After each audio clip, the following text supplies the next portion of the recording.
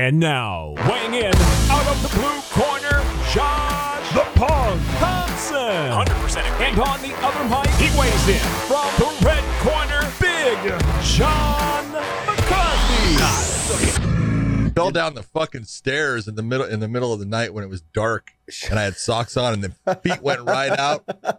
Dude, fucking doom, bah, bah, bah, bah, bah, bah, bah, all the way. I was like I was on ice. Did Elaine even wake up? Oh, fuck no. That's so fucked up. Oh, I hit the bottom, right? I'm going, and the first thing I said is, fuck, that hurt, right? Second thing I did is I pushed my chest like this. And I'm trying to get someone to answer that fucking button. I was going to ask you if you guys have those in your house. I'm falling, and I can't get up. Oh, jeez. I was going to ask you, like, do you have those kind of things? you guys are out there by yourselves, man. You're 75 years old. Fuck you. What are you going to do? She obviously doesn't wake up when you... I can just imagine how much noise that made. Oh, dude. It was so loud.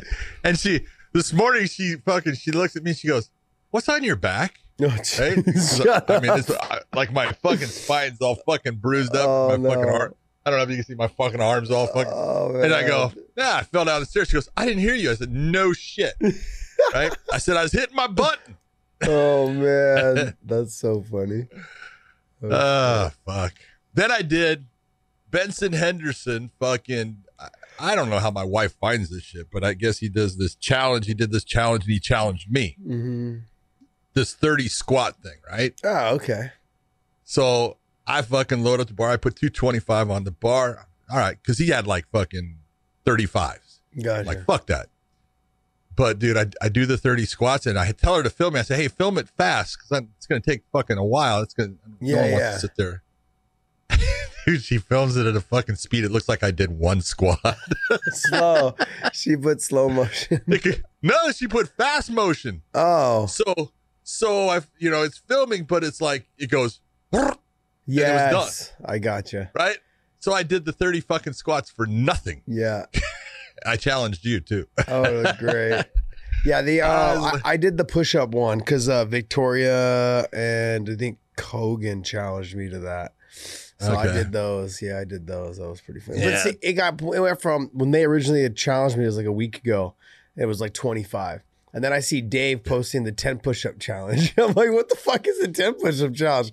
It was 25 3 days ago. No, see, as I sit here with my fucking legs sore than shit now, I'm like, yeah, it's good thing I had to put more weight on it too. I'm really impressive. That's probably why I fell. John, have you seen Dave in the workout videos? Yes. Oh my God. It's so damn funny. I was gonna say all kinds of shit until I fucking fall down the stairs because watching Dave on the ladder and shit like that. Oh jeez. Dude, he was so fucking close to eating shit on that one. Oh man, it was so good. He ate shit on the couch, but the ladder one was nasty. That one would have hurt. Oh, that one would have hurt. That's what we call. That's gonna leave a mark. He said he has a little cut on his leg from that. I'm surprised. Oh, big cut. You have a big cut, really? A big bruise. I have a small cut. Big bruise. Yeah. Big bruise. So I got a big bruise right there that runs around the arm. Oh, jeez, man. All right. Well, I guess we should just open with what we just talked about since we're already filming. You're filming? Yeah. Forget it. No. He said, oh no, let's hear it. I can't wait. So many people got to hear about your fall. I love it. Yep. Don't have your hands full fucking going down the dark in stairs that are slippery when you're wearing socks. I have a question though. What did you have in your hands like in the middle of the night?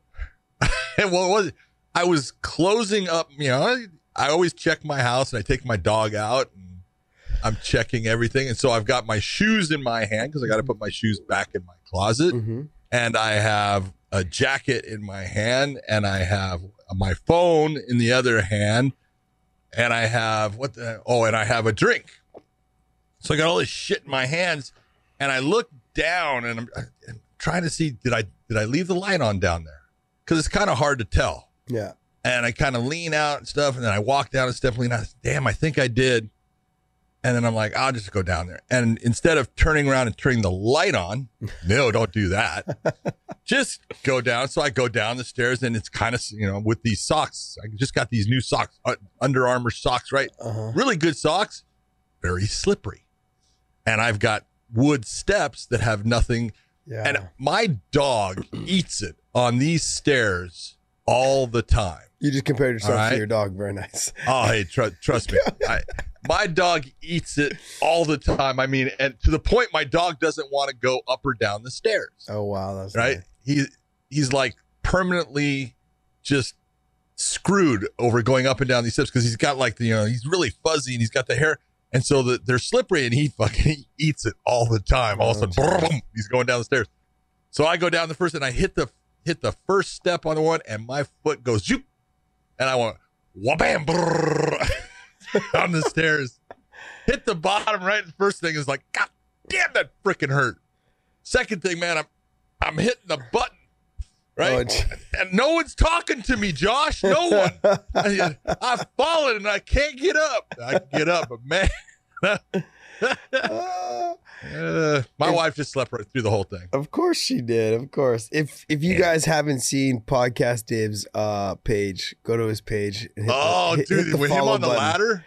Bro, did you post the ladder one? Tiny doesn't want me to. Oh, she man. said it's too embarrassing. Oh, why? Because she screams out, "Oh, babe!" No, it's good. Oh, dude, the couch one is good, but the ladder one, yes, the ladder one would have hurt. He caught himself on that thing. I don't know how he caught himself. I have no idea what you caught. What'd you catch yourself on? I caught myself on like the top handles on the ladders, like the side pieces. They're not really handles, but like the parts that fold over the top, like just like the. But it's just like the top of the ladder. Instead of like, mine curls over because it opens out into like a straight ladder. Got it. So I managed to catch on those. Wow. God, man, my legs are jelly for like 45 minutes after. Dude, that's crazy. Yeah. No, I got the jelly leg thing too, man. Yep. Yeah. I got the jelly leg. It was a bad day yesterday. You two got to do a workout video together. Oh, dude, yeah. Kind of see that. Oh, man. Benson Henderson sends a thing out. I don't see it. My wife sees it. Yeah. And says, "Hey, Benson Henderson challenge you." I said, what the hell you mean Benson Henderson challenge? And she goes, "Yeah, he's got this squat challenge. You got to do 30 squats." I said, "Just 30 squats?" I said, "With no weight?" She goes, "No, with weight."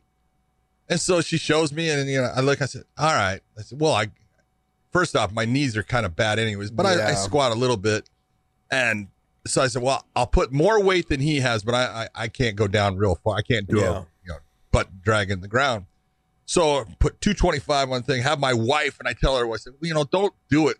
It's going to take me freaking a minute and a half to do these at least or so." Yeah. I go, just, kind of speed up the thing so it, it looks like boom, boom, boom, boom, boom.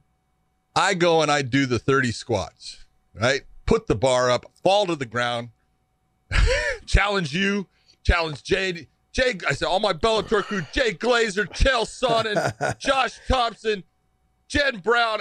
I went, Mike Goldberg and Mauro Ranallo, I need mental squats out of you. And then I watched the video, and the video goes, what? Oh, it looks like I did one. She did time lapse. She hit you with the time lapse. Dude, I did that for nothing. I said, I'm done. No Benson way. wins. I'm not doing it again. And today I got jelly legs. Oh. I feel it. Dave said he couldn't walk for like 2 days. He was like, it was horrible, man. Because when we did those workout videos on our page, if you're not used to it, man, I was cracking up. You should have seen him. Like I couldn't see him because he was a little bit behind me, but I could hear when he stopped. I just started laughing. And there was one video where he actually like just sat down and was sitting there. It was so funny. Oh, man. Dave, man's got to know his limitations. That's all right, baby. That's great. Well, just for the record, I do lift weights several times a week. Apparently not. It's like I saw those weights. Josh was using them too. The 16-ounce monsters. Yeah. Or water-filled bottles. I was just laughing. Big weights. Like what? Like he says he lifts weights, but they're like we didn't really use any weight, and he was like his legs were shot all week. It was so funny. He's like no, because I said we gotta film again. We filmed on Thursday. We dropped Friday, Saturday, Sunday the workouts. I'm like, Sunday, I'm like, hey, we got to film. He's like, I can't today. He's like, my legs are fucking dead. I'm like, dude, 4 days after the workout, your legs are still fucked up. Oh, I was cracking up. Anyways, all right. Well, hey, you want to just get into fan questions? Or you want to talk about a couple little things first? Come on. We're already talking. I've already made a fool of myself telling everyone I fell downstairs. Come on. Oh, man. All bruised up. All right, let's go, buddy. Nabs MU asks, who should Colby Covington fight next, and what are your thoughts on him causing fights at the gym? Go ahead. Okay, so my take on this is, and I'm only going based off of what Colby has just said. He's released last night. He's like, look, George, he's not going to fight Usman. He doesn't want to fight him. He's going to outprice himself. He doesn't want that fight. He wants a Conor McGregor money, Conor McGregor fight. He wants that type of fight. And if he doesn't get it, then he's just going to sit out. He's going to kind of pull a little bit of what the Nate thing is until he can fight somebody he can beat pretty easily, or when there's a little bit more excitement to get some more money out of it, which is a smart play, I think, by him, because I think Nate and Nick have kind of laid the groundwork on how these things work. Hey, if I just don't fight for a long time, you guys don't need the pay-per-view numbers, you'll eventually come around and pay me. And I'll just keep getting the fights that I kind of want. And I understand that Conor's got more of the fuck you money. Like, I can fight whoever I want, when I want. I dictate kind of the pace of, when I'm going to fight and who I'm going to fight, because I've got, the UFC by the short and curlies. I think George is not going to be in that position because he doesn't have, $200 and $300 million in the bank. But he's got enough money, I think, put aside for right now to last, probably a good year or two if he wants to hold out. I don't think he will. I think he'll eventually fight because it's just in him to be a fighter. To answer the question, though, who will Colby fight? I think George kind of outprices himself. I agree with what Colby said. He outprices himself. He doesn't fight Marty Usman. He doesn't fight Usman, and he moves on, and he ends up fighting Colby again. I think Usman and Colby end up fighting again because it was such a good fight. I'm almost with you, which scares me. Yeah. I was going to say, look at the big brain on Brad there, man. Where did I lose you, though? You were laying that down. Where did I lose you? I want to know, how many times have you seen George Masvidal duck somebody? Never. Okay. Never. I'm not saying he's ducking him. So I'm not saying he's ducking him. There's a difference between ducking him and this is, I love when the pot calls the kettle black, and I've done it too, and you've done it, but let's see. Wasn't it Colby Covington who was saying he wasn't getting paid enough to fight Kamaru Usman? That's why I'm not taking the fight before? What didn't he do that? Yeah. I believe so. Yeah. Amazing. Look, Masvidal needs to do certain things in his career right now that are smart. Yeah. He's an older fighter now. He's getting older. And he has the popularity right now. And so exactly what you're saying, similar to what Nick and Nate have done, how much can Nick Diaz make coming back and fighting? He can make a ton. Yeah. And he hasn't fought since I did his last fight back against Anderson Silva. I can't believe that was his last fight. It seems so long. Hard to believe, but how much money could he make if he came back? Yeah. A ton, a shitload. And God bless him. If he does it, great. If he doesn't, great. That's on, whatever he wants. But Masvidal has worked himself into that place where people want to see him fight. Mm-hmm. And it's his job to realize, hey, this is a business. I am a business unto myself, and I need to be smart.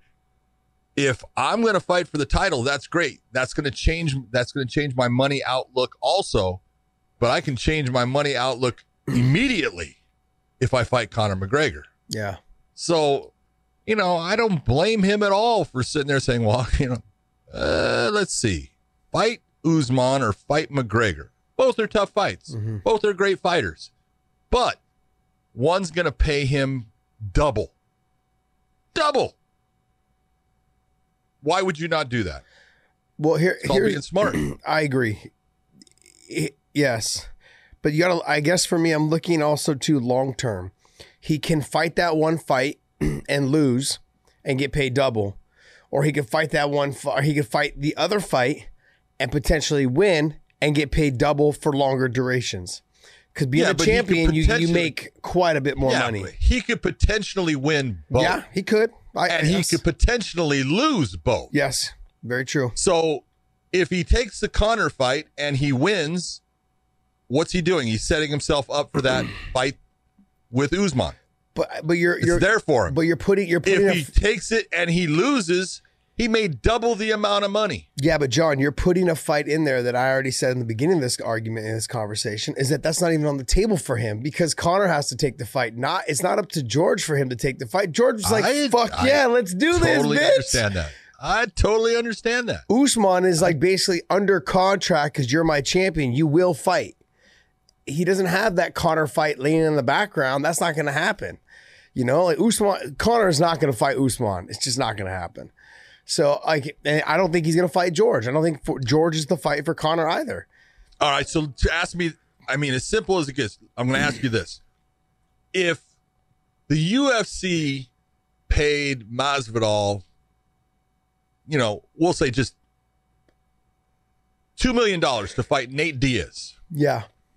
And he wins the BMF belt in that show. Yeah. Do you think that maybe he wants to hold out for making that much to fight Usman? Fighting the champion? Yeah, he does. I think he does. Of course he does. Now, if he doesn't make that amount and he ends up settling for $500,000 less or half of it, yeah, he can do that. But it's a gamble, and yes, you're gambling on yourself, but he's just trying to be smart with this. Colby went through this exact thing. Colby likes to talk. Mm-hmm. Good for Colby. Okay, he's a good fighter, and he's trying to talk himself into that rematch by saying things about Masvidal that Masvidal doesn't want to fight him. He's afraid of him. Masvidal's not afraid of freaking Godzilla. Mm-hmm. Okay, so it's nothing. This has nothing to do with fear of a man who's going to stand across the cage from me. I can agree with you on that. I agree with you 100%. This has to do with financially. I need to be smart in the position I am right now. This is my time to make my biggest money. Mm-hmm. So let me be smart in how I do it. And I think that's what George is trying to do. I understand what you're saying. I do. I completely. So you're saying I'm right? No. I say. I'm saying you are. No, because you tried to compare right. the argument that was not there. Conor needs to put that fight on the table. That fight's not even on the table. So to say that he has a backup fight, that's not even in the conversation. Whoa, Conor already put that fight on the table. And then he put it on, but then UFC's not putting that on. So that fight's really not on the table. That fight's really not on the table. You're saying Conor put it on the table. Would I prefer to see Conor and George? I would prefer to see Conor and George over the Usman and Conor or Masvidal fight. I would rather. Okay, would you rather see Conor and George or Conor and Justin? Gaethje? Yeah. Oh no, Conor and George. That's the question. Conor and George. Okay. Yeah. I feel like every time I talk about Gaethje, I'm gonna catch some flack. I'm a huge fan, man. I love watching his fights. Oh. I love everything about him. I love his personality. I love everything that he does when he fights. He's just a wild man, and there's nothing wrong with that. I've voiced my concerns because I hate to see guys that fight like him because their careers don't last very long normally. He's had a long career already. He's had a pretty long career. But he just got in to the UFC, and he had a little rough stint in the beginning, but now he's fucking phenomenal. I think he's finally came into his own. And slowing a little bit of things down and picking and choosing a shot, showing all the things that makes him a great fighter. He hasn't quite wrestled yet. I'd like to see him wrestle a little bit more. But I just feel that if you look at how he had kind of a hard time with Eddie Alvarez and he had kind of a hard time with Dustin Poirier, those guys, they're great. They're good strikers, but Conor is that next level above, which he's already proven that he's a more technical striker than those two guys. This is true. Good point, Josh. You're right. So see, look at that. I gave you credit. that fight between those two, I would rather, and it's nothing against Justin. I'd like to see the fight, of course. But if I had to choose between him and Masvidal, I would choose him and Masvidal. Just given that Conor looked good at 70, even though it was a short fight, and to talk about Stephen A, we didn't get a whole lot from it. I mean, I did get a whole lot from it. Okay, I got a whole lot from it, but I do understand there wasn't a lot from it. I got stuff from it, but there wasn't a lot to go based off of. A couple shoulder strides, head kick, and beautiful movement, and great pressure, great game plan to come out and jump out on top right off the bat. It just didn't go Cowboys' way. I want to see the Masvidal and Conor fight more so than I want to see the other fights. I want to see the Colby fight and Usman fight. I'd rather see that fight than see Masvidal and Usman fight. And then that really just leaves Gaethje and Conor. The one thing about the Gaethje and Conor thing is this: is that. And I've patted this guy on the back several times, but this is when I talk about Ali, I talk about this. This is what he's doing. He has Conor, he has Gaethje, he manages Gaethje, he manages Khabib. He knows they're not, he prefers them not to fight or does not want them to fight, for the title. So what does he do? He says, Conor, if you're ever going to fight Khabib, you're going to fight Gaethje first. That's when that manager, being a manager, works in his advantage. Up until Dana says, no, we ain't fucking doing that. Okay, I understand that. But I think as a manager, you couldn't have asked for a better way to try to set up your guy to get a money fight. Because it benefits him as well, and it benefits. He's doing a good. Talk to me. You had that look on your face. It's also 5:30 in the morning, but that's maybe the way you wake up. I don't know. Ali is playing a dangerous game. Yes, he is. Because if Justin wins, now he doesn't really have a choice. His two guys are going to fight. Yeah. Okay. So if that's what you're trying to avoid, then you're saying, well, I just want Justin to make money fighting Conor because he's going to lose. Is that true? I'm not saying it's true. I would tell you Conor's going to be the favorite going into that fight. Yeah. But Justin Justin is good enough. He can beat anybody on a given night. And so you're playing that. Oh, well, man, let me try to play this so it works out right. Nothing against Ali and what he's doing, but it's a dangerous game because when his guy fights and wins, now you just locked yourself into, you're in the corner. You're going to sit there and say, well, my guys aren't going to fight each other. Oh, no, they're going to. If there's one thing that the UFC has basically pushed past is that, we're teammates. We're managed by the same. Doesn't matter. Yeah. Okay. This is a fight that, and in reality, you're looking at if it's that wins are supposed to be what puts you into that next step in that next realm. And finally that title picture. Well, then Justin's doing exactly what he was supposed to do. And he put himself in that title picture and now he can fight Khabib. Let me throw a wrench in this whole conversation. This is one question. Jesus Christ, I thought we did. This is one question. This is one question which is cracking me up. Is, you know what? The fight that I really watched, to be honest, I wouldn't mind seeing, and I think it's still a huge money fight, is Colby Covington and Masvidal. Hello? Why aren't we just get that fight on? Let's just do that one, and then the winner of Leon and T Wood fights Usman. I mean, it just, you want some drama, there's your drama for you. I mean, with as much as Colby has been talking about George being a journeyman and all this stuff, I'm sure that Masvidal would enjoy trying to punch him in the mouth. It would be a good day for George. Speaking of, the best part is Colby also came out saying that Masvidal can't wrestle at all. So that's a lie, but yeah, it's fact. Yes. Colby said it. Yeah. So wow. You hold a lot of water into what Colby says. It's a lot, man. Come on. To talk about that, let's hear about ATT. They came out with a new rule: no trash talking teammates or whatever. And literally less than 24 hours, Masvidal goes, "Fuck that guy." just come on, man. What's he supposed to say? I don't know. I thought he wasn't supposed to say anything like, "Hey, Colby and I sorted it out." And Dan Lambert is the owner of American Top Team. he did, if you go back to the beginning, who did he do it with? He did it with the Silveira brothers, being Mauricio and then Conan. Am I saying that right? It's Conan is the brother that stayed, but his older brother is the one that was one with him in the beginning, and then he brought in Ricardo Labarrio, and that was a Brazilian based team. Really was. You take a look at all the guys that were big, and just about all the big fighters they had for a long time were all Brazilians. Yeah, Jay-Z was there originally. I think that was Jay-Z, like with his arms up on the flag. Yeah, I think that's Jay-Z. It is. Yeah. It's Jay-Z's silhouette. Yep. And so you look at that, and then, Dan Lambert is a great guy. He's put so much money into that school camp. He's never going to make it back. Never. But but he has kept that thing running. He has done a fantastic job with it. And you look, and he made a mistake with Colby. He likes Colby. He likes Colby a lot.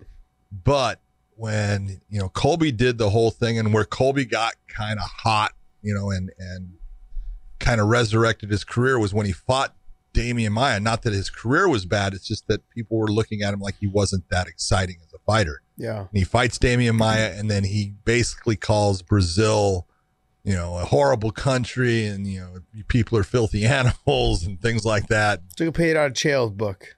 Yeah, took a total page out of Chael's book, but in some ways overstepped the line, because a lot Chael of never the did that. guys. Because Chael never did that. Chael never lost a fight. My best Chael is when he said that he didn't understand the rules of MMA. He thought that if he tapped out in the 5th round of the Anderson Silva, that means he just lost that round. That's one of the greatest lines I've ever heard. Now, did you see Dominic and Uriah's face when that shit happened?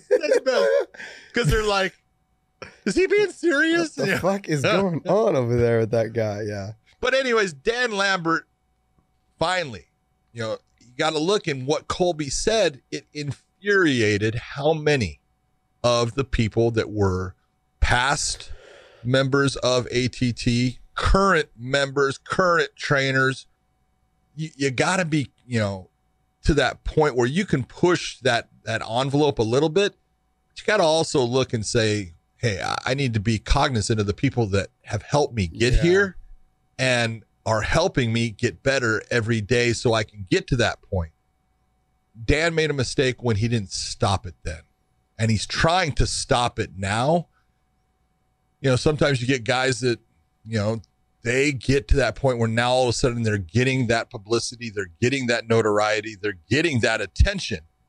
And Colby, that's what's making Colby money. He kind of likes it. And he's pushed it to the point where now he's saying things about, okay, I had a gym, and my whole thing, was, hey, you don't say anything. You want to say something to someone, we go in the room there and you can say it. Other than that, shut up. He's saying things about Joanna, who Joanna is sleeping with and things like that.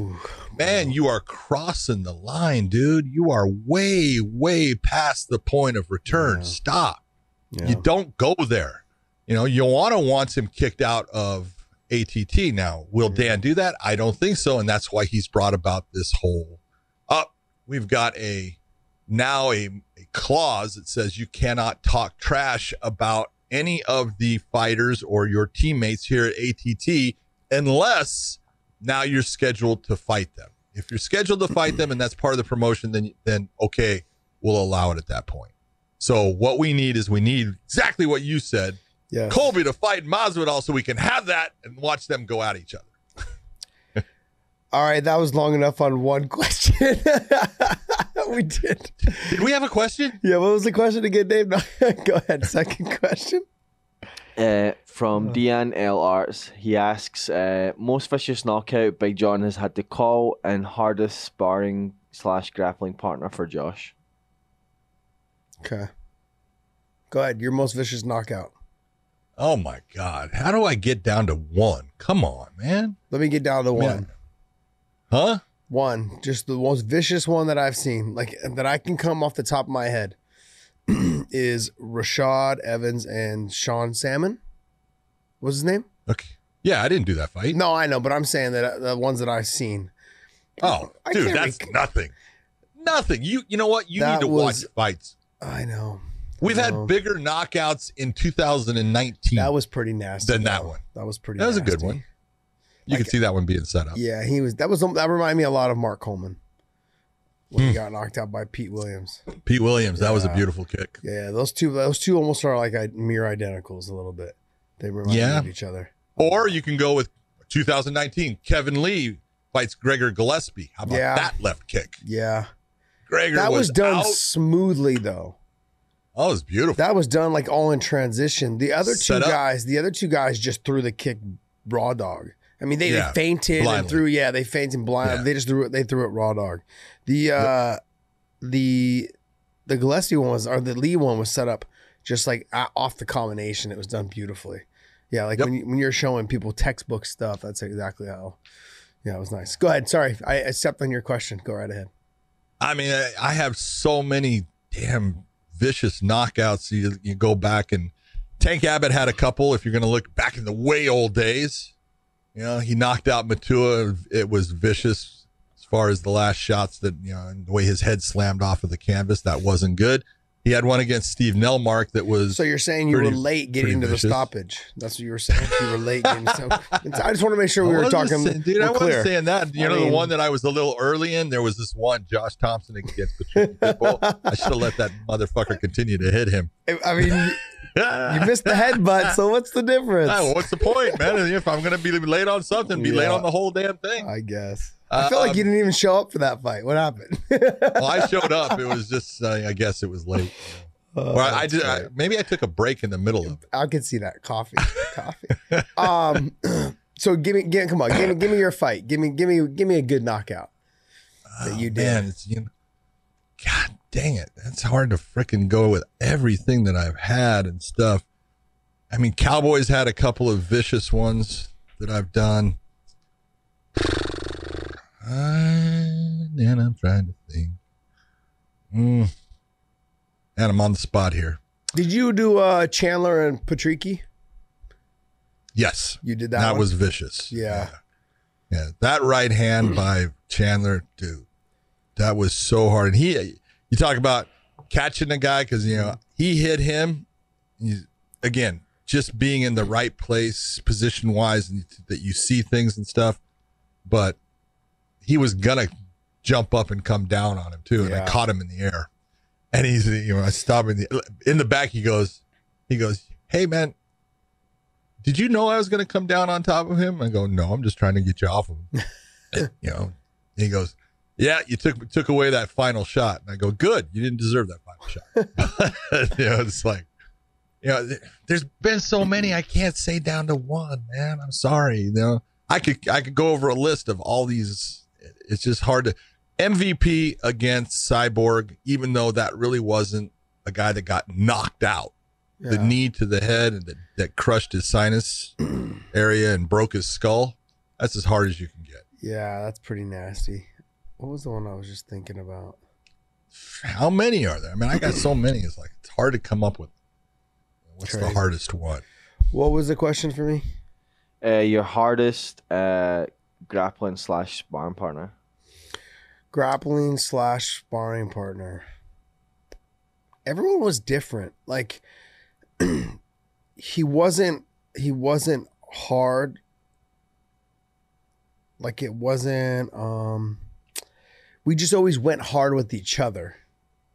You understand what I'm saying? Like it wasn't like it was. Do you want me to answer this for you? I'll give you a bunch of options for you. Well, yeah, go ahead. Let's see if you're going to say you have any of them. Okay, well, let's see. Wrestling wise, the guys that gave you the hardest throw. How about Gray Maynard? Yes. How was it wrestling with Gray or Khabib? I wouldn't even call it wrestling. I could with Gray. I think I told this story like 2 weeks ago. I never even got him down. I think one time in my whole career, my whole time wrestling with him, training with him. I got him down when we sparred because the timing, the setup. So, but I never got him down when we were just like touch hands and wrestle. Just wrestling. Yeah, right. That fucking guy was so fucking good and so fucking strong. Like if I get on the leg, I was like, oh, this is. He was called bully for a reason. Yeah, it was more work for me to even shoot than just be like, ah, fuck it, just go ahead and take me down. I mean, I was like, forget it, dude. I always wanted to wrestle with him too. I was like, dude, I'm gonna get you today. He's like, you ain't getting me today, dude. You ain't getting me today. Like he could be having his worst fucking day, and he'd still, wouldn't get him down. Submission wise, BJ's got to be your guy. Yeah, he was my worst. Submitted you the most. Yeah, he was my worst. Because he made us. But I don't remember. I only trained with him that first 3 years, almost 4 years. He was in the UFC and he was just fresh out of being like in competition for jiu-jitsu. He was fucking nasty good. Yeah, so good. And then, but then Dave Camarillo came shortly after, and then Dave was probably my next guy that I just always had. We trained hand in hand with each other the most because he was the main guy that I always rolled with and trained with because he was the one helping me. He came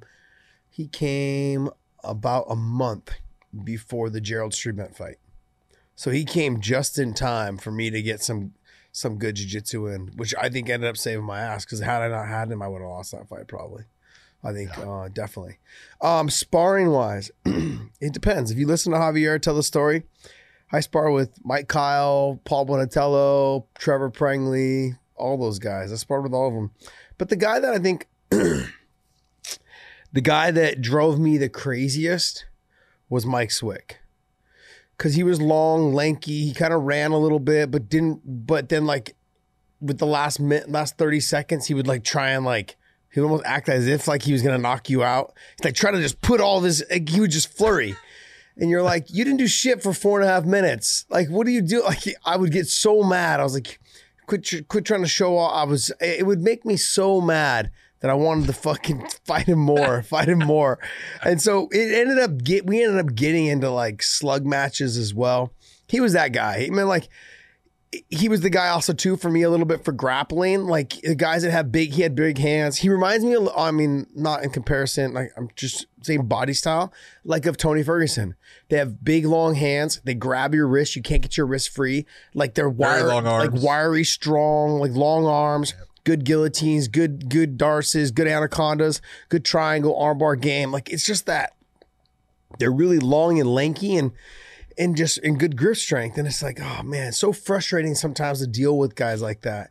And just it just irritates you even more to like, you want to just fucking punch them harder in the face, but you have a hard time getting there. And it's like, it's like, and then it's too much work because you don't want to give them any chance or opportunity to score on you. Yeah. Swick was more my sparring guy that would drive me nuts. Like if it was going to be the hardest guy, Koscheck was the hardest guy for me to spar with. He was so fast. He was so explosive. He could take me down anytime he fucking wanted to. And I couldn't deal with his speed on the feet. Like I was a fast guy, but my speed didn't accumulate any power. His speed fucking at any moment, if he wanted to, he could have potentially have knocked me out. But the one thing with him is that he was a teammate. And as much as people like to give him a hard time, he was always a teammate. I remember I had moments where I was having like a horrible day. Hav would put him in there and he would just look at Hav like, don't worry, I got it. Like, no big deal. Like he would let me work. And he knew I was just not having a good day. And he just came in on my 5th round. I'm like, fuck Hav, what are you doing to me? And he'd move around. He'd try to miss my punches. And he was a great teammate as much as people want to give him a hard time.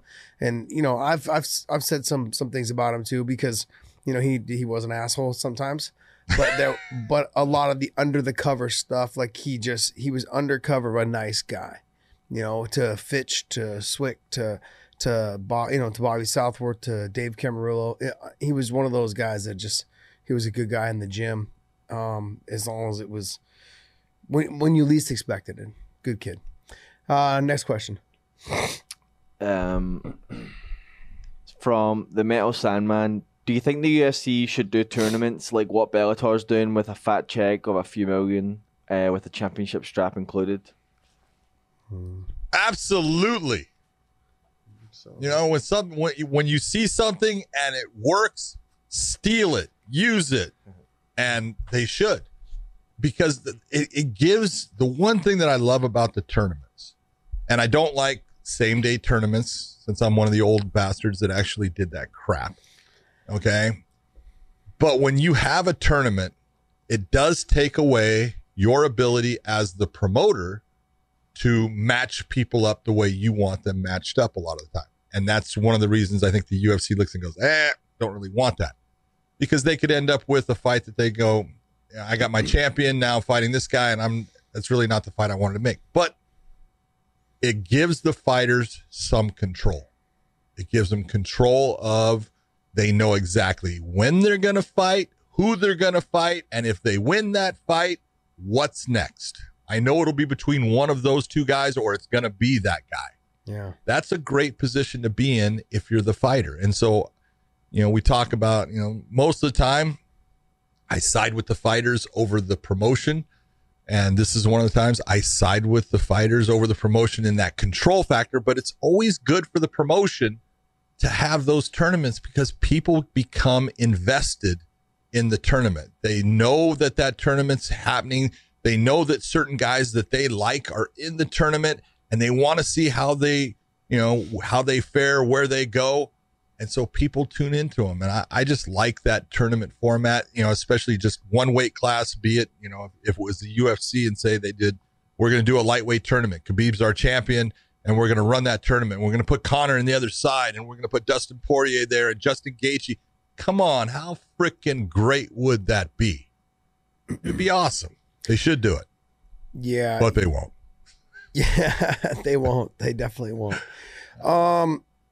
No, because then it would give credibility, I think, to what Bellator's doing, and they kind of followed the same pattern.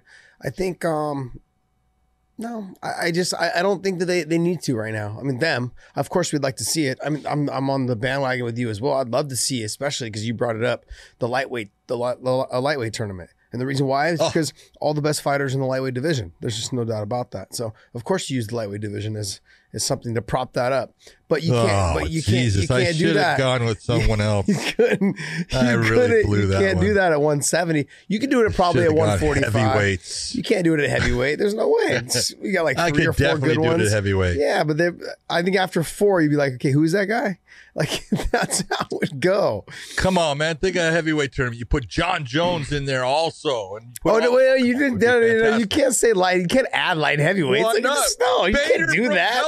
I love the heavyweights. I like how you're trying to change the rules all of a sudden. You can't change the rules midway through your argument. The rules. You tried doing it earlier with the Conor and Masvidal. I cannot believe that you are not acceptable of understanding that John Jones could fight for the heavyweight championship. He could, but that wasn't the question we're doing right now. You added in that part of the question. You had to get all over. Oh, the lightweights are the best. Because we are not we anymore, but them. They are the best. They are the best. All right, what was the question again? Fucking hell. He doesn't even know. That's why he has to look at his phone.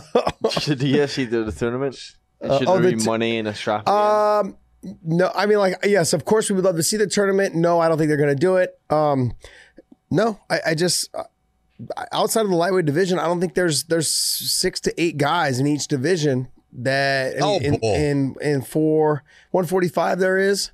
155 there is. 135 there is. I don't even know he's in 135. Oh, what? Henry Cejudo, Moraes. Henry Cejudo, Peter Yan. You could put Aljamain Sterling, Dominic Peter Cruz Yan in there. Aljamain Sterling. Okay, so that's 4. Uriah in that's 4.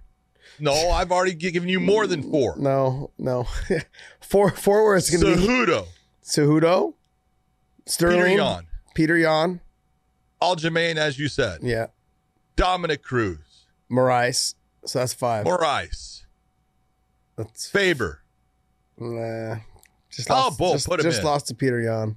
Put him in. No. Sanhagen. No. Next. You wouldn't put Sanhagen? What, are you crazy? Next. Go ahead. Carry on. Next. Cody Garbrandt. Now you're going to say don't put an ex-champion in. No, you would. Pedro Munoz. Yeah, he just beat Cody. So, yeah. So, those 2. So, 7. So, Sanhagen. So we'll give you, there's your 8. Sanhagen and then, okay, so there's your 8. All right. Yeah. All right. That's a hell of a tournament. No, it is. It is a good tournament. Yeah, you're right. Okay. Yeah. 35, 45, 55. Yeah, tell me who at 70. Give me somebody at 70. Oh, come on, man. Are you kidding me? I just think it gets low. It gets dwindled down around 4 and 5. How? All right, you've got your. Huh? How about? I've got the rankings. Let me see. Go ahead. Speed up How the about? rankings. Hold on. We got Masvidal. Okay. Obviously, Usman is the champ. Usman. Colby. Yep. Woodley. Okay. Woodley. Leon. Woodley. Leon Edwards. That's 5. Okay. Right there. You don't like it He's already? struggling. He's struggling right now. See, he's like I said Wonder Boy. Wonder Boy for sure because he has a different. He's struggling now. It's the age. I think 675 kicking I'm in. not struggling at all. Do you want to hit the button? How about- Does it activate the brainwaves? The How button. about Connor? What are you? You think Connor's gonna get in that tournament? Why not? The guy that's worth hundreds of millions of dollars is not going to put his reputation on the line. He wants one fight. He's not going to do the tournament. No way. I didn't say he would do it. I'm saying why not try? He won't go. So you have 6. Oh my God. That's 6. See? 6. You had 6 with Who? Woodley. I was giving you 7 with McGregor. But that's not 7 though. It's not. He won't get into the tournament. Come on. Who else? There's still Robbie Lawler, Rafael dos Anjos, Michael Chiesa, Damian Maia, Gilbert Burns. Gilbert Burns. Definitely put him in there. I would probably put Lawler in just because it's Lawler. He can knock any of them out good. at any time. That's it. Yeah. Good. Yeah. Yep. I mean, you yeah. can And then Pettis get 8 in there easy. Who's at 15? Pettis. Pettis. Nah. I feel like he's that tweener. He's that if the 165-pound division was there, he'd probably be one of the best at that division. You know, I feel like Masvidal's there too. He's that 65 weight class. Little Tell too me you small. couldn't put Nate in the tournament also. Yeah, you could. See, to me, that'd be a good way. I think if you're going to start off a new weight class, 165, and you're going to have it, You do a tournament. I think you do a tournament. That's how you decide who the champion is. Outside of that, I don't think the UFC uses that. I don't think they use a tournament style outside of maybe if they were ever to start the 165-pound division. So, and I would love to see Tournament style. If they were going to open up the different weight classes and go to 155 to 165, you open up that and then you do one at 175 and you let Usman decide, I think I'm going to go to the 175 or I'm going to go to the 165.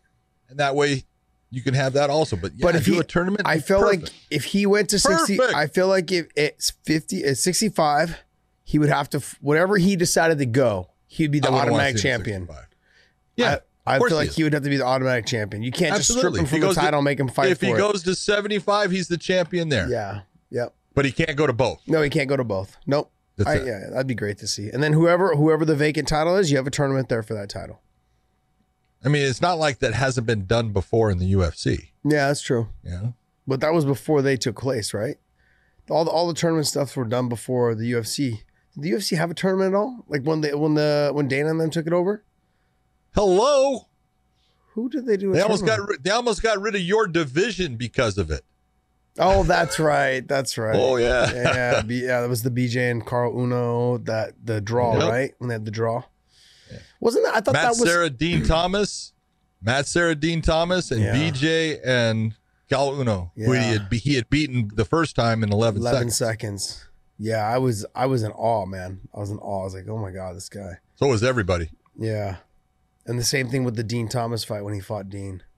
Oh, dude. That fight, we were the most nervous. I know from AKA, we were the most nervous about that fight. Was the Dean Thomas fight, because no one had really seen a whole lot of footage of him. You know, like we didn't have a whole lot of stuff on him back then. The internet wasn't really around. It was very broken. It was dial up. They didn't have a whole lot on BJ either. No, so. Yeah, I mean, like they knew he was good on the ground. They knew that you could get a couple. That. You could get a couple back then. You can get a couple videos of footage of him competing, like online. The fight game wasn't as relevant as I felt like jiu-jitsu was at that time. Maybe I just wasn't into the jiu-jitsu game, but I could still find footage of guys competing in jiu-jitsu. It was hard to find fights. I don't think that Dean's camp understood what BJ did that was different than everyone else. Yeah. BJ had a very similar style with his legs to what Eddie Bravo brought about with 10th Planet. Yeah. And BJ's ability to take his leg and turn it basically his foot up towards his chin with the bottom part and to catch your arm and put you into not basically an omoplata, but a setup for it. Mm-hmm. And at the time, it wasn't well known, and he did all kinds of. He locked in on Dean Thomas's arms with his leg on one, and Dean picks him up, and he just goes up with him, and you could see like Dean was like, "What the hell?" Yeah, he was at that time. His jiu-jitsu was just way better than everybody else in the lightweight class. It was like next level shit. I remember that. Dave's freezing. Next question. He's the only guy that comes into at 5:30 in the morning wearing a cardigan sweater. It's fucking freezing. I knew it was going to be cold in this fucking room. And then he comes in wearing Toms with no socks. 5:30 in the morning. It's been cold all fucking week here in California. He's got a sweater on, and he's got a cardigan. And he's got a cardigan. It's a zipper. It's a sweater. Whatever. Fucking, he's got that sweater, and he's got a Josh Thompson hot nougat shirt on. But his sweater is blue, and the hot nougat shirt is like a gold yellow. And then he's got gray. These are Warriors colors. He's got sweats on, gray sweats on, and he's wearing Toms with no socks. I never want to hear shit out of your mouth about style, son. Hey, ever. I never want to hear anything. Says the guy that goes to like events wearing sneakers and sweatpants and Coach Josh. I go to nightclubs in fucking sandals. Who cares? If you don't let me in, it's cool. I don't got to go in. I'm good with that. You know? Go ahead. All right. Next question. There's some funny stuff in here. What's funny is the fact that you're wearing no socks with Toms. I'm wearing sweats. I'm wearing invisible socks actually. He's wearing he's wearing those. Got nylons. Yeah. Remember the ones I wore in the workout video? Yeah, you have those on? Yep. Yeah, that's one. All right. Does your wife get mad when you steal her socks? When I still wear socks? Yeah, you steal her socks. Steal her socks? Fuck you. It's not all you stealing. Yeah. You guys. All right. Coop de Grace asks, Josh, what hurts more, a kick to the body or a kick to the leg? Oh, well, if it's just one kick to the body, for sure. If it's just one kick, okay, because majority of fighters can take a good one kick. I mean, at least 2 or 3. But the kick to the body, if placed properly, oof, just nasty. It's not even especially if it hits your floating rib. Oh, and it just fucking moves that thing in. It's like, yeah. And then you're like, yeah. There's a couple horrible things. Feeling. I've actually blocked kicks where it's kicked me in the elbow and the foot's wrapped around and hit me on my back, like the toes have whipped me on the back, and I've had the what are they called? Toe marks. Yeah, the toe marks on my rib cage on the backside. So yeah, even when it doesn't hit you and knock the wind out of you, it can still leave some nasty marks. People have no idea how much a kick hurts. Dude, I was refereeing. It was goddamn, who's I'm looking at his face again, can't remember. John Hackelman trains him. He's from Utah. I just had his name. I'm losing it. I know who you're talking totally about. Losing it. Yeah, he's got the big chops. He's got kind of like that. He's got the big beard. Yeah, the Amish beard looking. Yeah. Damn. I can't remember who he was. What's that? Who did he fight? He's fought everybody. He's fought everybody. God, I can't remember his name, bro. Tell me him. I had it. And I lost it. He had he went through some hard times in his life, and then he was able to get back. He was addicted normal. for a while, man. He's done great getting back. Get back, and then I've lost it. 75 years old. That's exactly it, man. And it's worse when you're looking at him. You can see him in your head. And the name, I would like to say I have it on the tip of my tongue, but I don't. I just see the face. That's it.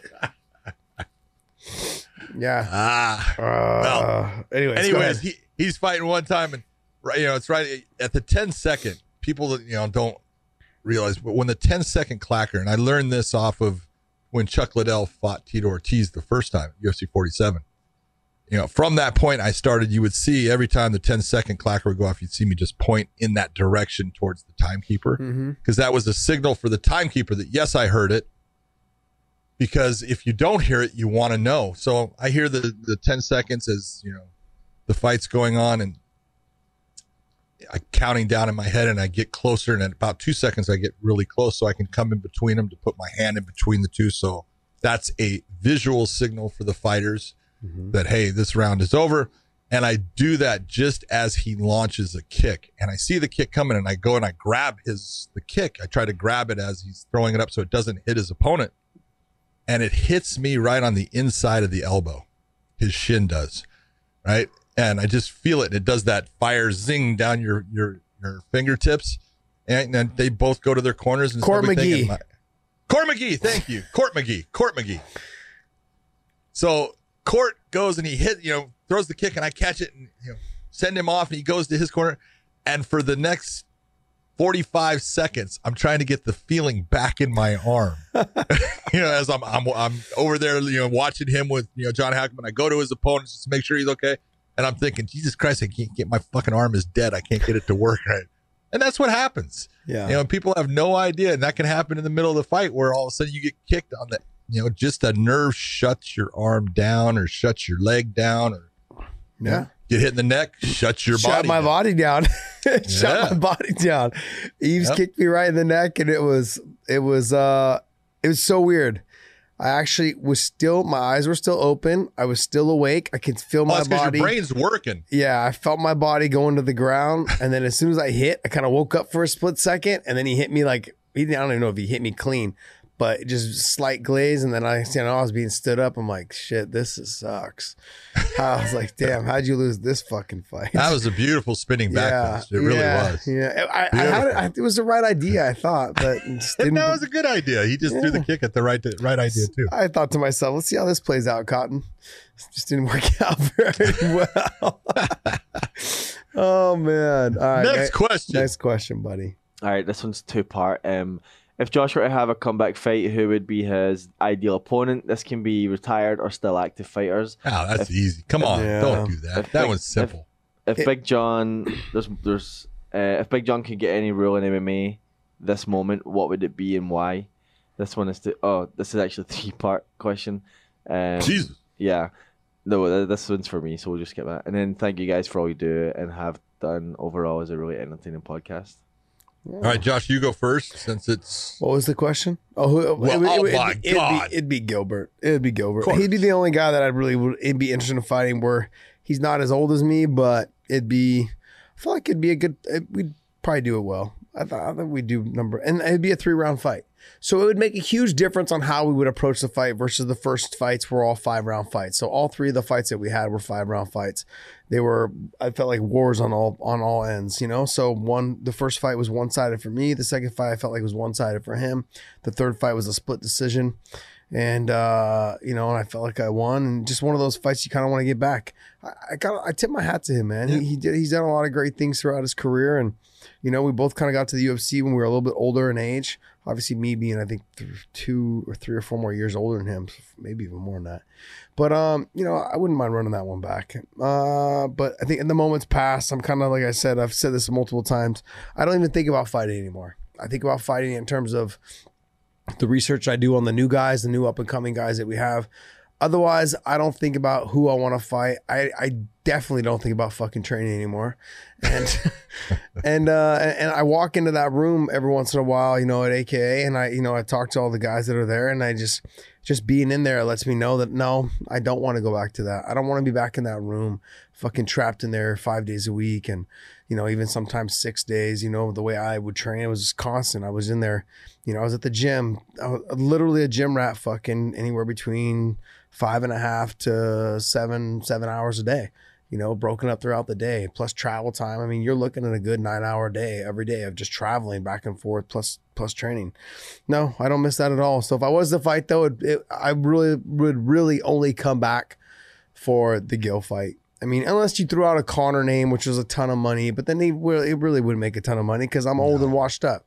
So it's like, but like, that's it. I mean, you got to be real with yourself. You're old, you're washed up. Like, what fights are really out there that could potentially make you a ton of money?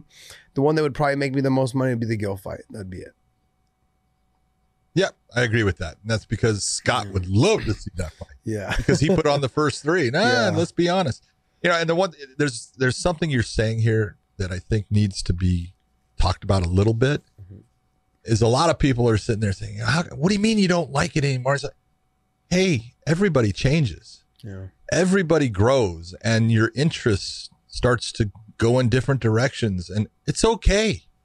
That person that you were when you were in your 20s is not always the same person that you are when you're in your 30s. And it definitely is not the same person, unless you're an idiot, that you are when you're in your 40s. And so, you know, there comes that point where things that you did in the past that you loved, you couldn't think of doing anything else, becomes that thing that at this point in your life, you go, yeah, I'm over it. Mm-hmm. And that's okay. And it's, you know, that's part of, you know, the journey of life. And it's a good thing that you've figured out, you know what, I'm over that. I have other things that interest me now, and that's what life's about. So don't feel bad about that. No, not at all. One rule you could change. If I could change one rule in MMA now, or if you could have a rule, you could add a rule. Have a rule, like it could be any of the above. Change, add. First off, if you're going to say change something, get rid of the ridiculous downward elbow. It's the dumbest rule ever. Okay, it was put in there for a dumb reason. You know, it was something at the time when we were doing the unified rules, I was starting to try to argue against it, and we had been there so long that Lorenzo Fertitta looked at me and said, John, let it go. It's stupid. Right? Because he was tired of being there. And so I said, okay, boss. You know, and so I let it go. And that became something that, you know, it's affected certain fights when it shouldn't, because if you're going to do something or put a rule into place, you put it in for the actual safety of the fighters, for the betterment of the sport. And to sit there and say that that is the most dangerous thing that we can do in the sport of MMA is just ridiculous. Yeah. You know, you allow me to take my, you know, shin and put it up against your skull. You allow me to take my knee and do the same thing, but I can't do this one stupid straight up and down elbow. Mm-hmm. It's just ridiculous. So that rule someday needs to go. You have a lot of reasons why it hasn't, but it's just really ridiculous. So that's what I would change. What if we were to add a rule? If I was going to add a rule, there's certain things I would add.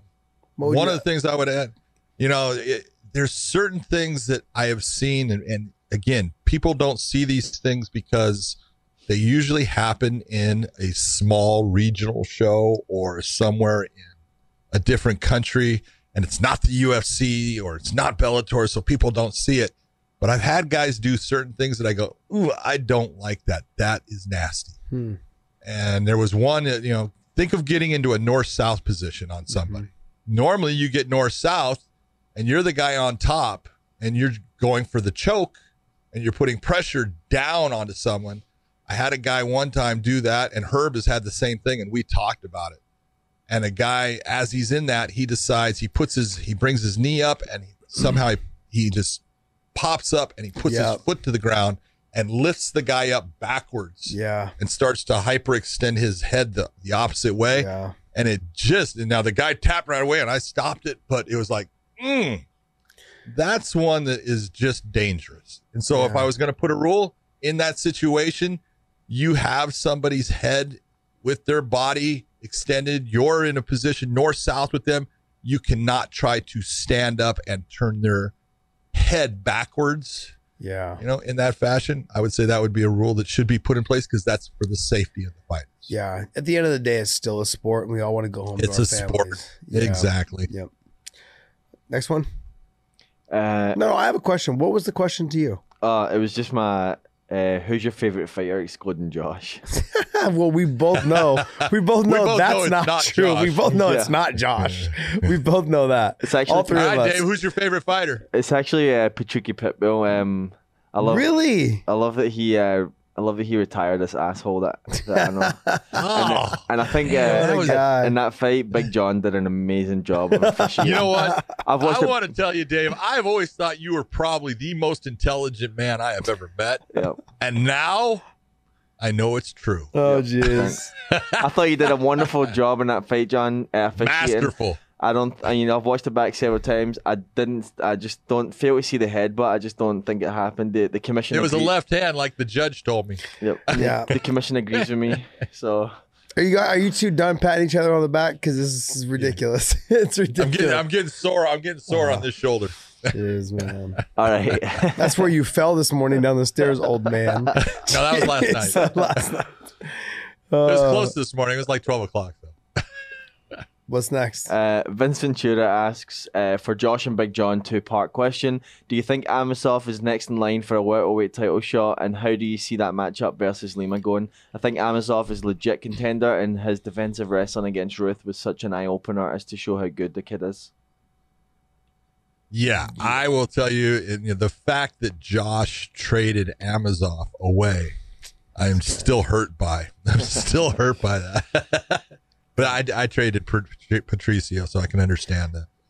But there's no one right now that you can say deserves that shot more than Amosov. He's undefeated, 23-0. His wrestling is so good. For a guy that did not grow up wrestling, man, he's got it. To do the things that he did with Ed Ruth. Because they had some transitions in there, and you talk about the one, but that was Ed Ruth's time when he'd made that transition. But look at the times that he took Ed Ruth down and the way he did it. And he threw a Haragosh on Ed Ruth that took had Ed's feet up in the air. You don't do that. You don't do that with an NC2A wrestler that is as accomplished and understanding of balance and base. And the ability to move his feet to create that stoppage of that type of attack. Man, he's so good in the matchup, in my opinion, against Lima. I see Amosov fighting that very similar to the way Rory McDonald would fight Lima. I think Amosov is good, really good in his stand-up, but I think he would always be working to try to get Lima to the ground. Being in the top position of Lima in the ground and working on him there. That's the way he fights. And he's got a good chance against anybody. I don't care who it is. That guy's wrestling is fantastic. So he can usually put the fight where he wants it to be. The real question in my mind is, in all the fights that I've watched of his, he does tend to get a little tired. And as the fight goes on, and I've only seen him in 3-round fights. I saw him in a 5-round fight when he was in Russia. But 3-round fights with Bellator, he has slowed himself down a little bit in a couple of them, not all of them. And so how does he do in those championship rounds against a guy that's going to pressure him like Lima? That's the real question. Yeah, especially in that 4th and 5th round when your leg's aching, you can't shoot anymore, because there's without a doubt the fight always starts on the feet in every round. And all Lima's got to do is get one off a round. And next thing you know, you're not able to walk. You're not able to shoot. You're not able to put weight on that leg. It doesn't take long. Lima is not really good with his kicks to the legs, though. Yeah, just to the calf. Yeah, it's a dangerous game to play, knowing that the fight always starts on the feet. I can't think of another guy outside of that. Honestly, outside of Amosov, there's no other guy. Yeah, not one that deserves it. Not as much as him. The only other thing is, we could say, we could. Are you tired? My coffee must not have kicked in. Blackout coffee is the only guy, the only guy that we can, that I could probably potentially mix him in with is, if you were to put him against somebody like a Gracie, Neiman, just because Neiman beat Ed as well. And he's kind of in that mix of, there's one more guy he needs to beat, I think, in the middle there. That's it. Maybe like a Larkin, maybe a Neiman Gracie. That would be it. I wouldn't even, but I still would probably have him next in line, being that he's undefeated. What is he, 23-0? He's 23-0. He had a great performance against Ed Ruth. Ed Ruth's fucking nasty good, but Neiman has beat Ed. That's only Ed's second loss. I get it, but I'd like to see maybe a Lorenz Larkin, maybe a Neiman Gracie. I can't think of that. Maybe a Korshkov, but Korshkov, just one of those guys that was in the tournament that, and even those didn't get that. Korshkov didn't even get that far. He didn't get past the first round. Larkin was never even in the tournament. Yeah, I don't know. I don't know. I would just say Larkin, because Larkin's on a run right now. I think he'd be the next guy. That'd be it. I'd see that fight, but I also want to see Larkin and MVP more. So that's the fight I want to see. Yep. Next question. We'll do two more. Yeah, let's go. Corbin Young asks, how fast is the skill of MMA improving? Would Prime GSP beat Usman? Would Prime Anderson beat Izzy? And would Prime Kane beat Stipe? So the first one was GSP. In Usman. Yes, GSP would be Usman. Yes. I think GSP would probably be Usman now. Damn. Nothing again. I feel like it's unfortunate, man. I feel like every time I speak about Usman, it's like to say something like that. When in reality, I love watching his fights. I think he's fucking very good. He's good all the way around. And I never had a fight that had impressed me so much when he fucked Colby up. I was like, in my mind, I'm like, this is not how I plan on this fight going.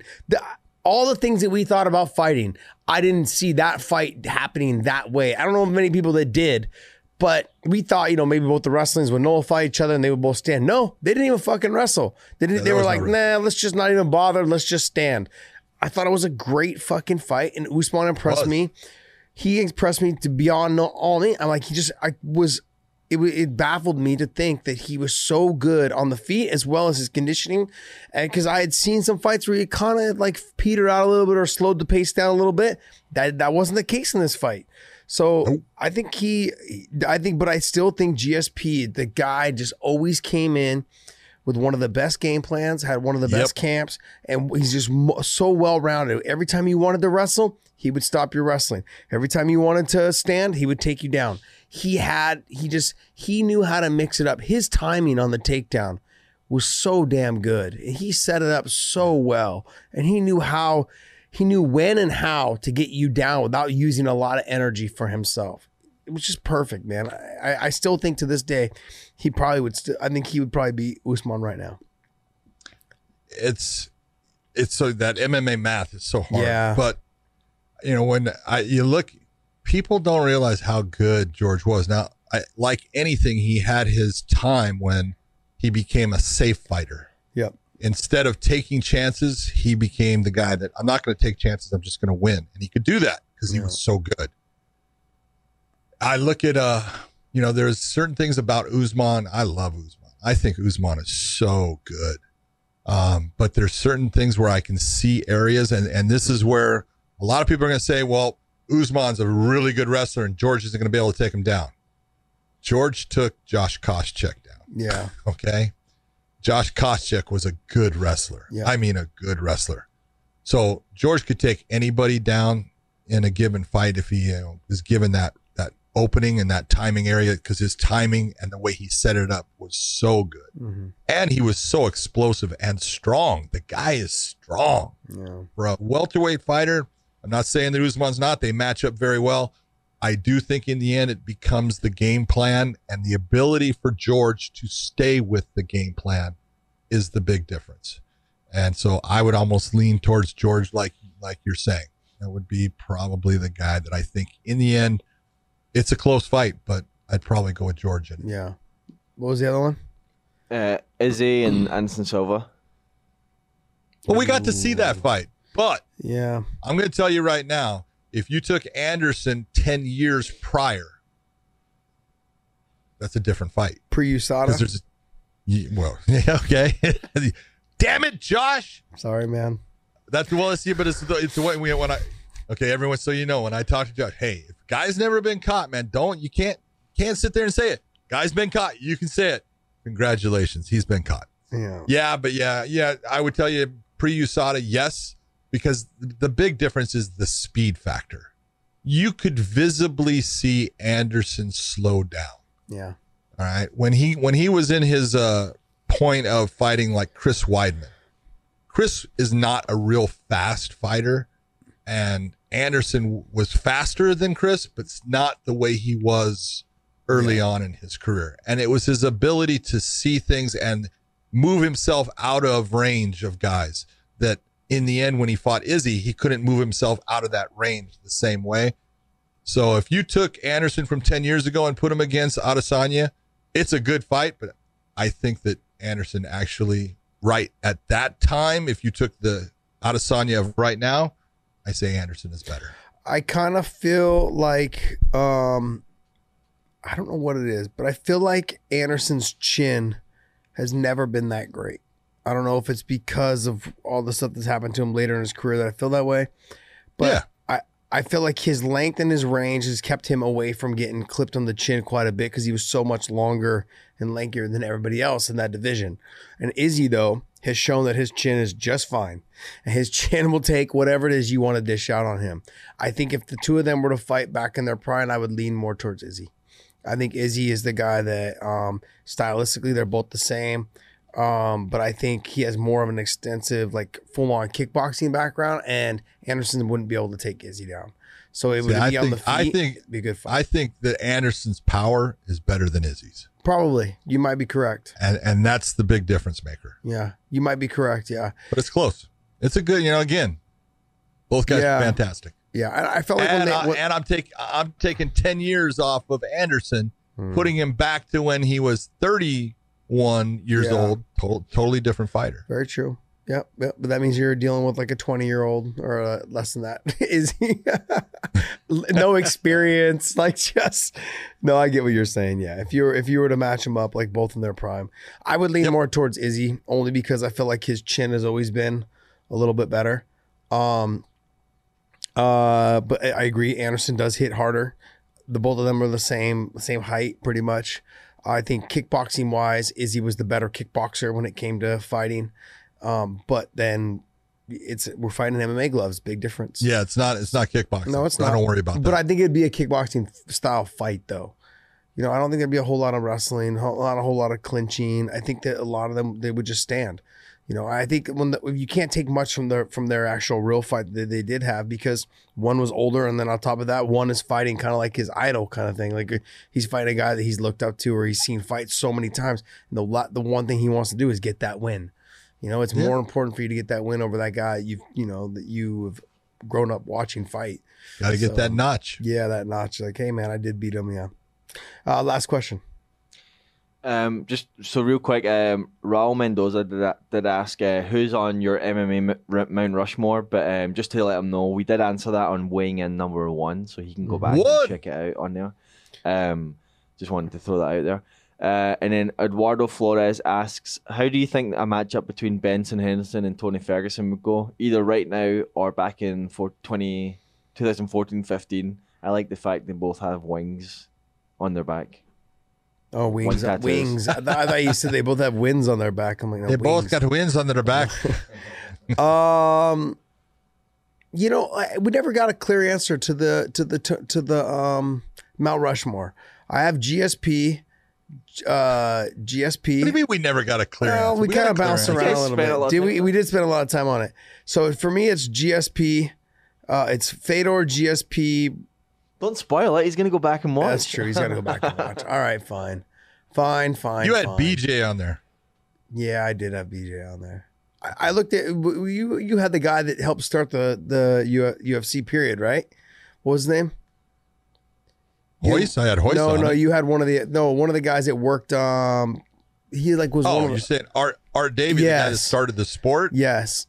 I say, well, if you're going to pick a guy that's not a fighter, then you got to say him because he started it. But got it. Yeah. But I think I had Hoist, Fedor, I had GSP, and I can't remember who I had as my last one. So they're going to have to go back. I think it was Randy. Might have been. I think you had Randy.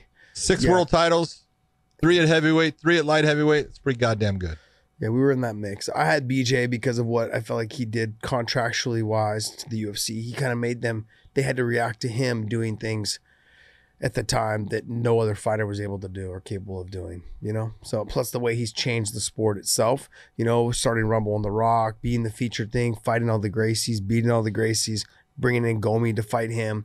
Like that, he changed the game to the point where when he came back, it was like he had left as a welterweight champion, came back and, ended up becoming lightweight champion. Like that to me, it just changed the game and on how fighters, or how the UFC handled fighters and how fighters could control their own career and their own destiny. And so that's a big reason why I put him in there. All right. So what was the question for the other one? Benson versus Tony. It could either be now or 5 years ago. I think either way. I think right now I'd probably lean towards Tony. I think 5 years ago, I probably would have made it a very fucking fun fight. I think Tony right now is just, his confidence and everything else. He's always had confidence, but I'm saying the way he's handling himself right now, I think he just understands how good he is, you know. And back then, I think there was moments where he wasn't sure. 5 years ago, he knew how good he was, but like 7-8 years ago, it was a little bit of that. I'm gonna fight wild and crazy, and whatever happens goes. Now I feel like he knows exactly who he is and what he does very well, and he knows how to utilize that in his fight game, and it's shown through all the finishes he's had. And you know, fighters, they have ups and downs, and what it is they understand who they are, they understand what techniques work very well, and then camps figure that out. And he's made adjustments along the way. Think about, what is he on, a 14 or 15 fight win streak or something like that? I want to say 14 fight win streak. 12? 12. Tony? Is it 12? Okay. 12 fight. And so it must have been from all the punches he gave me. I lost a couple fights in there. All those elbows. Yeah, but I feel like, he's on that 12 fight win streak. Potentially could be 13 if he beats Khabib. Him against Ben right now, I mean, like, I'm not saying I wouldn't love to see that fight. I think it would. Ben he has a way of fighting a very close and safe fight at all times. But he makes fights difficult. Yes, he does. He's a hard guy to fight. Yeah, I know. Yeah. Everything that he does, he's good everywhere. Yeah. He's got certain things about Benson people don't know. His leg kicks, his kicks are heavy. Yeah. Man, he kicks hard. Heavy leg kicks. He's got very good base and balance. It's just that he tends to allow his opponent to dictate the pace of the fight and where the fight's going to happen. And that has sometimes led him into losing. You know, he's won a lot of decisions that were very close, and he's lost decisions that were very close. Yeah. But you don't see a whole lot of guys getting rid of Benson. And I don't think Tony gets rid of Benson in the fight. I think it's a close fight. At this moment, I think I would give Tony Ferguson the edge in that, but it's going to be a barn burner fight. And the longer the fight goes, the more it starts to go towards Benson. Yeah. Even though Tony's got that great pace. Yeah, because you know what? Benson just gets better as the fight goes on. He starts to figure himself out and then figures out where he can kind of start to push things, even though he kind of plays it a little safe. He doesn't take those big chances a lot anymore, and he plays it safe. But, you know, like I said, I don't think either one gets rid of the other in the fight. I think it's a close fight. Yeah, I think if one was to get rid of the other, it'd be Tony getting the submission on Ben. Yeah, I would agree. We've seen it with Pettis. He caught him in an armbar. You know, a quick transition, able to catch him. I felt like I had a lot of success, you know, in the grappling department against him. I did notice he made some changes after that. But I mean, I felt like his weakness, one weakness that I felt when I fought him, was that his grappling wasn't as good as I thought it was going to be. But he does hit. He hits. It's weird. He doesn't hit hard on the feet, but like when we were on the ground and his ground and pound, he hit me with a couple good shots, and I was only on the ground with him for a split second. He'd cut me a little bit under my eye. Good placement, good power. I don't know if it was just the weight he put on it when he did it, but it was it had a pretty good effect on the damage he was able to do in like 4 or 5 shots. I was like, wow, that's pretty impressive, because you know, I've been hit quite a bit, and I very rarely have been cut. And he gave me a little nick under my eyes. Maybe I was getting older. Who knows? But it's one of those. My skin. Maybe you had a broken thumb also. My skin's not what it used to be. Did you break your thumb in that fight? I dislocated. I broke my thumb in 3 places, and I had 3 pins put in it, and then I tore all the ligaments into my wrist. So all the way into my wrist from my thumb connected. They called it skier's thumb. I guess apparently is what it is. Like snow skiers and ice skaters get it all the time when they fall. So it bent it all the way back. There was a moment in the fight where I went to fight his hands. He got to my back. I want to say it was in the 4th round. He got to my back, and I went to fight his hands. And I pushed down. You know, you put both thumbs on the inside of the grip, and you try to push down like wrestling to hip into it. And I pushed down. I looked down. I realized nothing was happening, and my thumb was folded back up into my wrist. So it was like pushed into my skin, but folded backwards so I could see the bones moving. It was disgusting. It was so gross. I almost fucking passed out, like fainted. I threw up in the middle of the cage just looking at my own thumb. This is so gross, man. I was like, why the fuck isn't it breaking? I looked down and my thumb's all folded back. It was gross.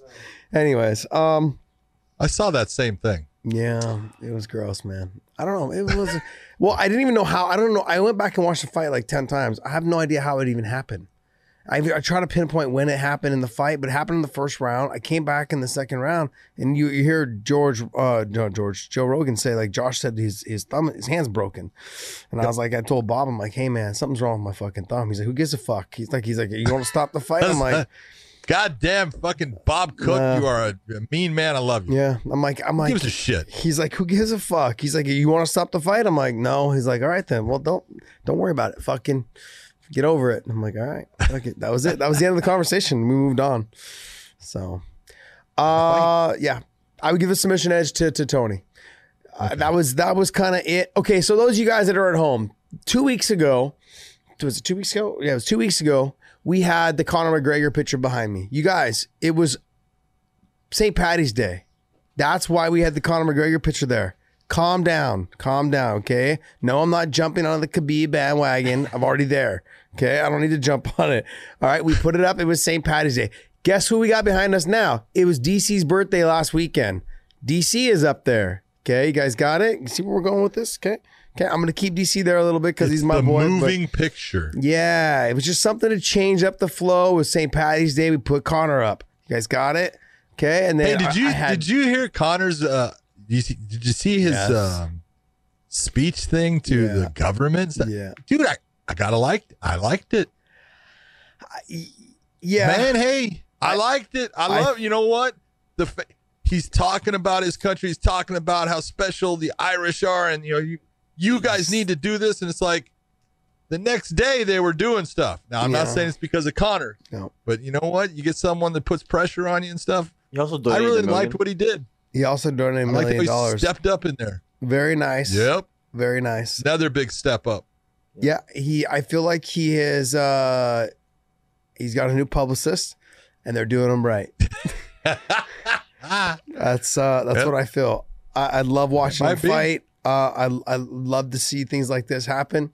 I feel like since the bar scene with the old man, they must have gotten him a new publicist or someone to help coordinate all these type of efforts because he's doing a good job, and I love seeing it. I like seeing athletes do these kind of things. It's great. It's phenomenal. I'm glad that he's making a difference or trying to make a difference, and it's good to see.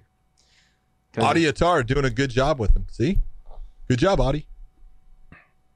What'd you say, Dave? Oh no, I was just gonna say I'm looking forward to the 420 episode of Weighing In because Nick Diaz is gonna be. 420.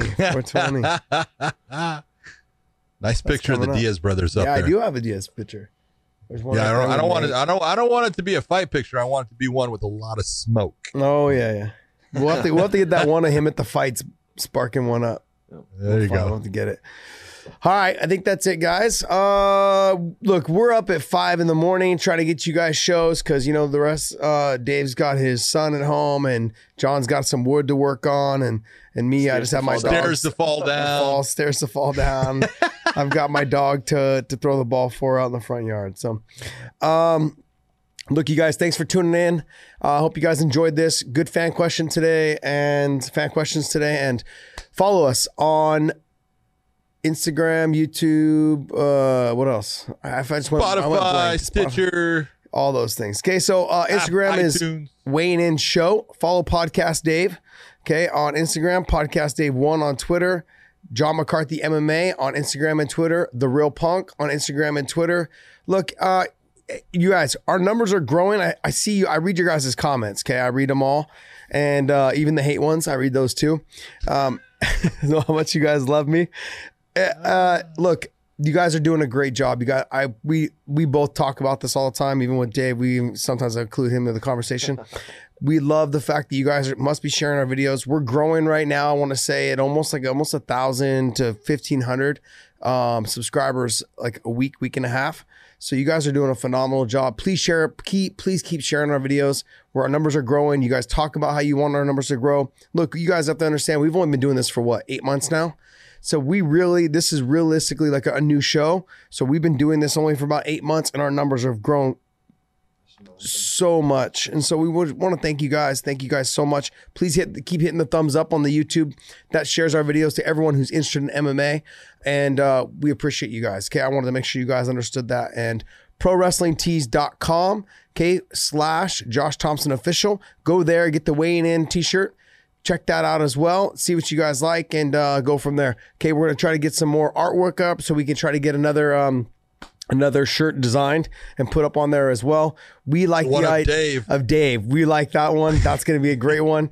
You know, you got John and I talking on one side of the fence, and you got Podcast Dave with his nose and his hands over the fence, like on the movie Home Improvement on the show, the CV series. It's perfect. I think it's perfect. We'll call it, Podcast Dave.